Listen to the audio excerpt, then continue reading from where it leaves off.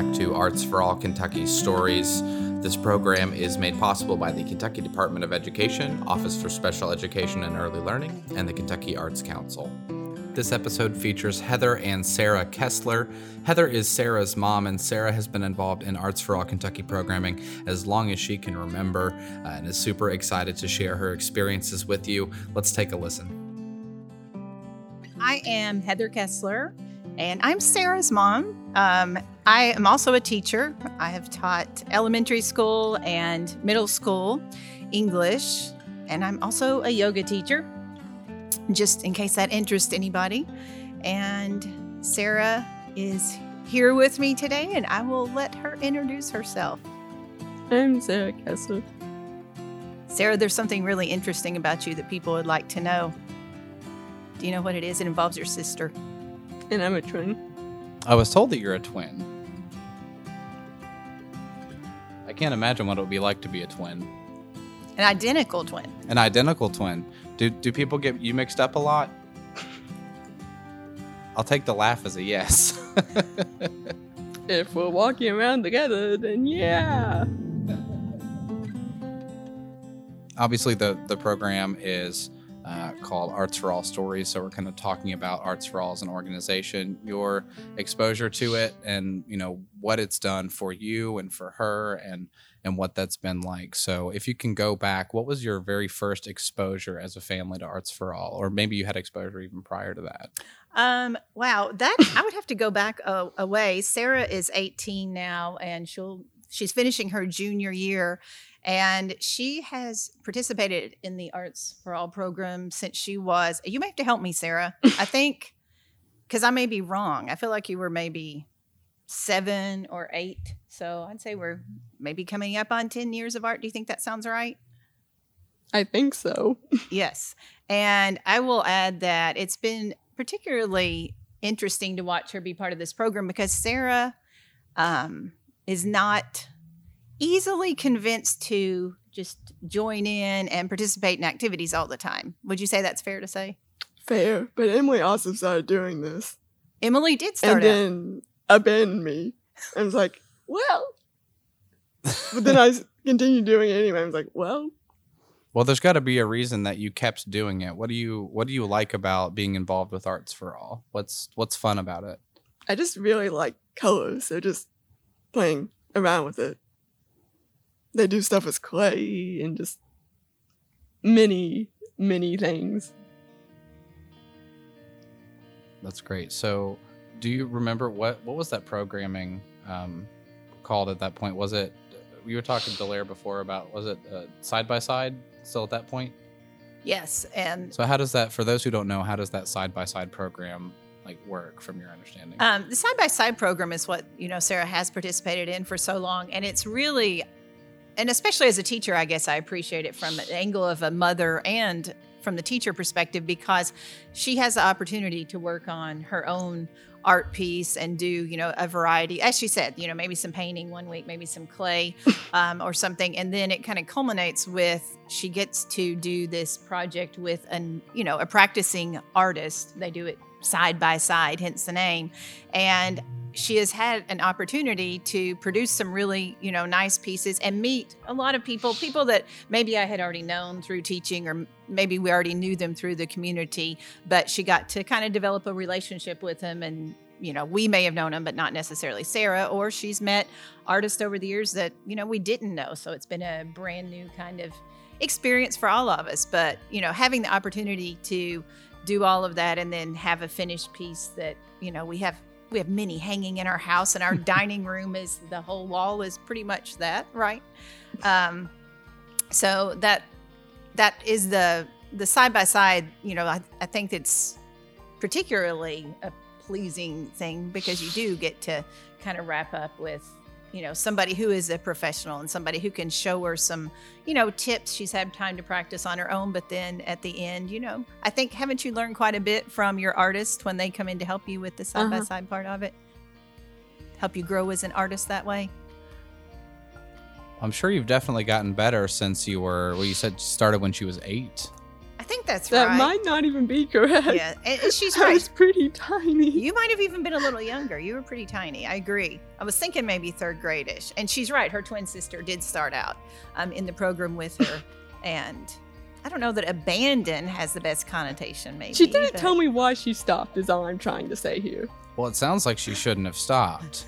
Because I'd asked her one day and she's like, I was like, what is that supposed to mean?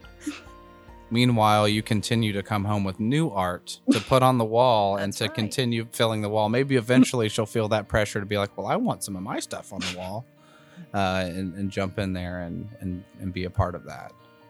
So over that time, since you were tiny, you've had the opportunity to do a lot of making art. So have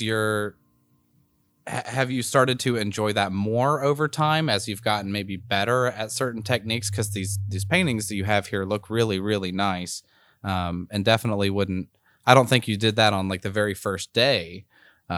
So it's allowed you to get better, right? Mm. And those paintings are some of your more recent, right? Yeah, Like that's the- another reason. Yeah, like the last few times that she participated. So yes, your skills have developed quite a bit. So what is art like? Being able to do this, what does that mean to you? Like, are you, do you go to a special place when you're doing art? Does it allow you to like express yourself in a different way? Why have you done it for so long? More than 10 years, it sounds like. It depends on the type of art. What's your favorite? Which type of art is your favorite? Probably painting. And what is it about painting that you like the most? Usually just like mixing colors Mhm. to find new ones. So all about colors. Mhm. That's great. And for you, what has it been like to kind of does she light up in a different way when she's engaging in these art projects or talking about them or showing them off, or after a side by side? Is it make a kind of a marked change or difference? It does, but probably not in that way as much. I would say that one thing that it does for her, and I talk with my students about this because I like art a lot myself. So with my teaching, if I can incorporate art, I try and do that as much as I can. And I talk about with them kind of the aspect of mindfulness that goes along with art. And Sarah, over the years, and still has dealt with so much anxiety, a lot of it related to her health issues, but just constantly, she has been plagued with this anxiety. And I feel like, and you correct me if I'm wrong, Sarah, but when she is involved in the art and in the process of making art, as will be true for a lot of people, I think that that's a time when you get the freedom to kind of relax, and some of the just daily things that are constantly on your mind, maybe some of the anxiety that goes with that, it kind of lets you forget about that for a while when you're making art. Do you agree? Would you say? Yeah, I agree with that. Most of the other kids are fellow introverts. Fellow introverts? I can say that. Yeah, they're pretty quiet. I was like, okay, I'll look at what you're doing, but I get a feeling that you're not wanting to talk. Okay. People do say art is the introvert's activity generally, and that I consider myself more of an extrovert and a very talkative person, but one of the themes through every episode of this podcast has been like art as a language and kind of as a way to express yourself. So it's the form that maybe the introvert turns into their extroverted message when they're doing that. I can see that. I have seen that quite a bit too. And like I said, I love art. I'm not introverted, but I do enjoy art quite a bit. But the really interesting thing about art, I think, and maybe you've seen this too, you said art education, I think you mentioned for yourself, but in a classroom, when I taught younger kids and I was physically in a classroom space, the quietest time of the day would be when I introduced the art project and everybody started working on it. There might be a little bit of, well, I can't make it look like that, or I can't, a few questions at the beginning, but overall, if you want to see a really calm, relaxed, kind of quiet, chill classroom vibe, it would be when we're creating art. So are you an art teacher, or what subject do you primarily teach? It depends on what grade I'm teaching. I'm Okay. not. I think I would have enjoyed being an art teacher. I've said that even recently. I said, oh, well, I kind of wish I was an art teacher. But I am actually an English teacher if I'm teaching middle school. And in elementary school, you pretty much, teach all subjects, social studies and math and reading, whatever, I need to teach. But I guess for the most part, I would be an English teacher. So it sounds like with, there's in education seems to be a pretty heavy focus on like that STEM. So your science, technology, English, math.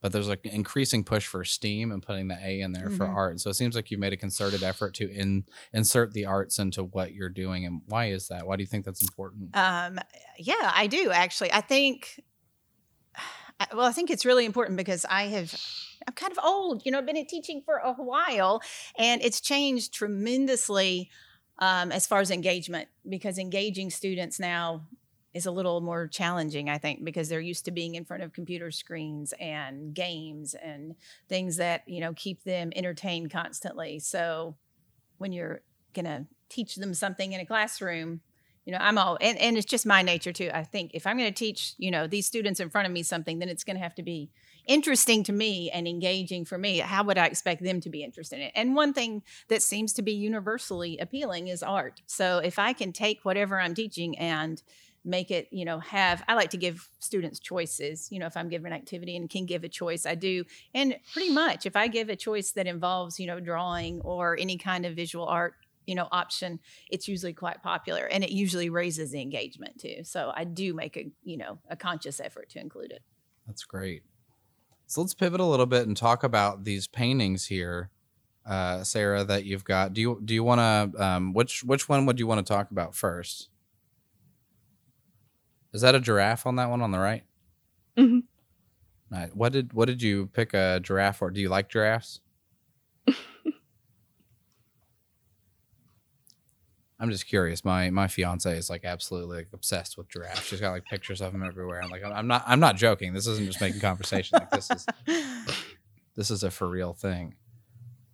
So that one seems to you talked a lot about color, Sarah. Talk about the colors in the giraffe there. They're very bright. They're very like neon colors almost. We just randomly decided to make it be out in nature. So I guess it just, I don't know, just gravitate toward pinks and purples easier than the rest, I guess. So did you know at the beginning that you were going to make a giraffe in nature, or what did you start with? Because it's kind of hard when you look at a painting to know where you start. She just suggested it, and I was like, well, why not? And then the whole nature part came in. That's great. So for nature, you put a couple things in there for nature. What are those? It's kind of hard to see from this angle. There's a butterfly and some flowers and the sun. And so did you do that as part of the side-by-side or at home? Side by side. Gotcha. How long did that take?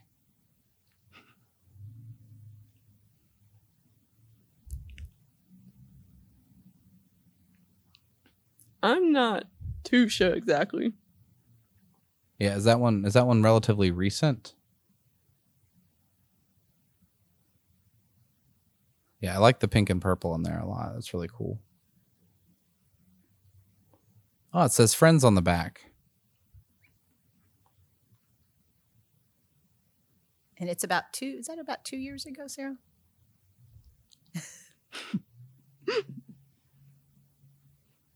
Maybe. Mm-hmm. And you see the inspiration there, right? Well, the inspiration here. Oh my goodness. Yes, I do. So for those who are listening, because this is all an audio thing, Sarah's currently holding a stuffed animal that looks very akin to this giraffe, like almost dead on, very similar. But is that stuffed animal a giraffe, or it looks a little more like a lamb? Or like He's a giraffe. It is a giraffe. Mm-hmm. Very Gotcha. special giraffe. You were just sitting the painting over here right next to the stuffed animal, and you're like, do you see any similarities? And I'm like, no, I don't. Oh, okay.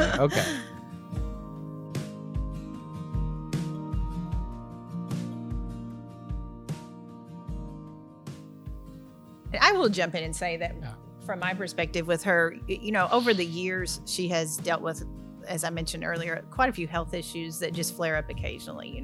She most of the time is fine, but she has not been a kid who's been interested in sports or, you laugh when I say that. Yes. Your kids in general don't care about that. That's true. None of my children are very interested in sports. That's a good point. But any extracurricular things that you might think of kids normally doing, we're not either going to be a real viable option for her or something that she was very interested in. But over all these years, the one consistent, thing that she has found interest in is the art. And it's been so nice to have that as the option, knowing that there's this one thing that she's really kind of zoned in on that she's going to do, even when she might not feel like getting out to do other things. That's been one that she's, always been interested in and happy to participate in.